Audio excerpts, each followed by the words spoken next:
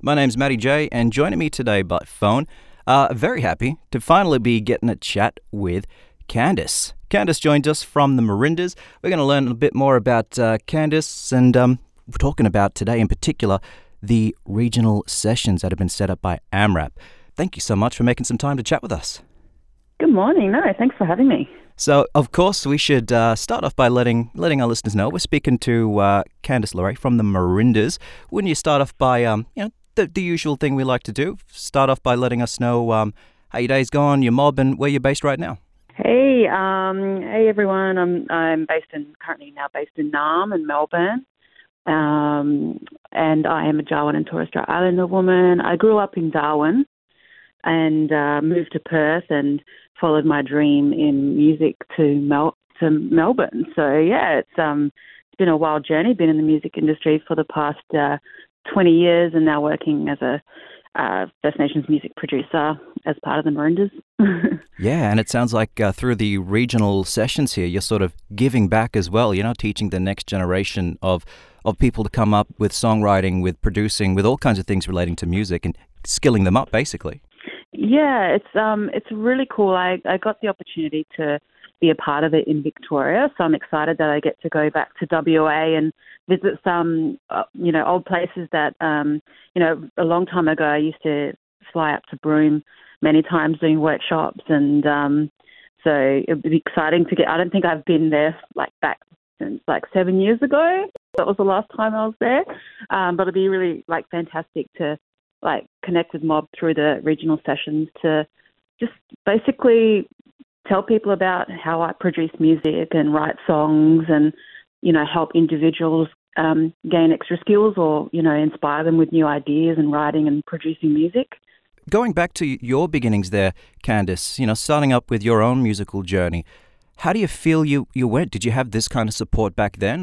Yeah, so when I started out, it was all about mainly learning live instrumentation and, working as a band. So I started out at Abmusic College in Perth. So I studied there and then worked there as a lecturer for many years.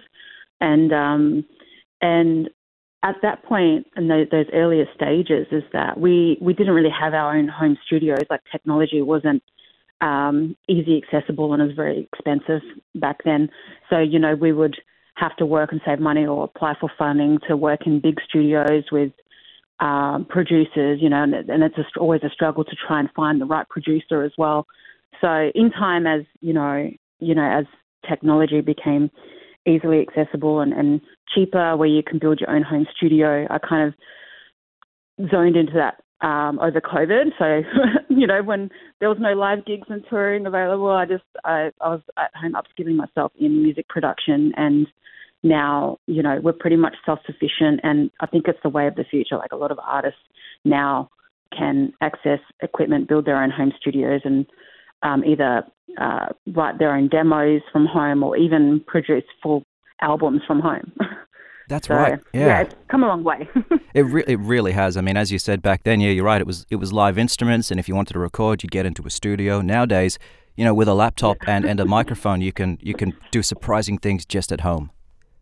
Yeah, definitely. And it seems like that's what these workshops will be looking at, sort of teaching and skilling people up, in various things when it comes to creating music, songwriting and the production of it. So what can you tell us about what the workshops might offer people? Yeah, so it's more of a day event. So the regional sessions is traveling from town to town, and basically it's it starts off in the morning with kind of gathering and meeting everybody, and it's a bit of a networking opportunity, and morning tea is provided, and then we go into a room where we get to watch a panel of songwriters talk about songwriting and sort of their journey in music. So that's kind of inspiring and gets people inspired for the day, and then there's a process of getting into different breakout rooms sort of thing, and rotate between different songwriters and producers. So I think in this one we've got Torres, Abby May, myself, Glenn. How do you say it? Glenn Sarangapani. Yes, that's one. And Delilah Rose as well. So, we're all going to be, passing on like our skills and having a jam, really, like making music, writing music, into different breakout rooms. And it's a lot of fun. It's a lot of way to connect, and not only connect with us mob, but also to, for you to connect with other artists in your own hometown as well. Because I think a lot of the times, we don't really get many opportunities to collaborate and work together as much, even when you're living in a small town. It's going to be a fun day, just full of like music making. Yeah, I love the sound of that. So it's like a jam, like a hangout. It's like networking. You can sort of skill up through the day. Basically, it's a good day for musos here in the community to come together.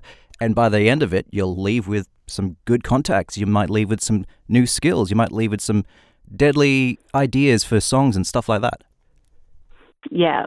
No, definitely. And it's a way of also like the artists that I connected with in Victoria that came to the sessions, we're still keeping in contact over Instagram, and, they ask me questions every now and then. So it's just about that long-term relationships as well. Wow, too deadly. So you're saying there could be like a Broome-based musician, maybe a bit unearthed, wanting to get out there, and they might go to this workshop, and then afterwards, if they got that link in with you, maybe met you down there, they can be like, oh, hey, Candice, I'm whipping up a song. What do you reckon of this? Can I get your opinion? That kind of stuff. Exactly. Yeah.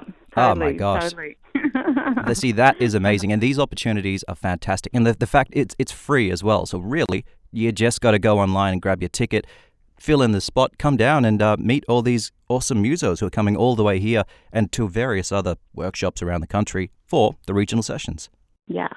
So I guess, Candice, while we got you, is there a final word you want to put out there to any musos, any upcoming musicians, wanting to work on their craft and their skills and thinking about coming down? Yes, I just want to tell all the artists out there, or even aspiring artists, you don't need, any experience for this, just an interest. And really, you don't need to prepare anything to come to this day. You just have to rock up and connect and see how it goes. You're not even totally fully committed to the day. Just rock up and experience it. And I always tell people that when you rock up and like attend workshops like this, it might trigger something in you that could change your path in life. It might change your path in music. It's really beneficial to to rock up and connect with us, I think.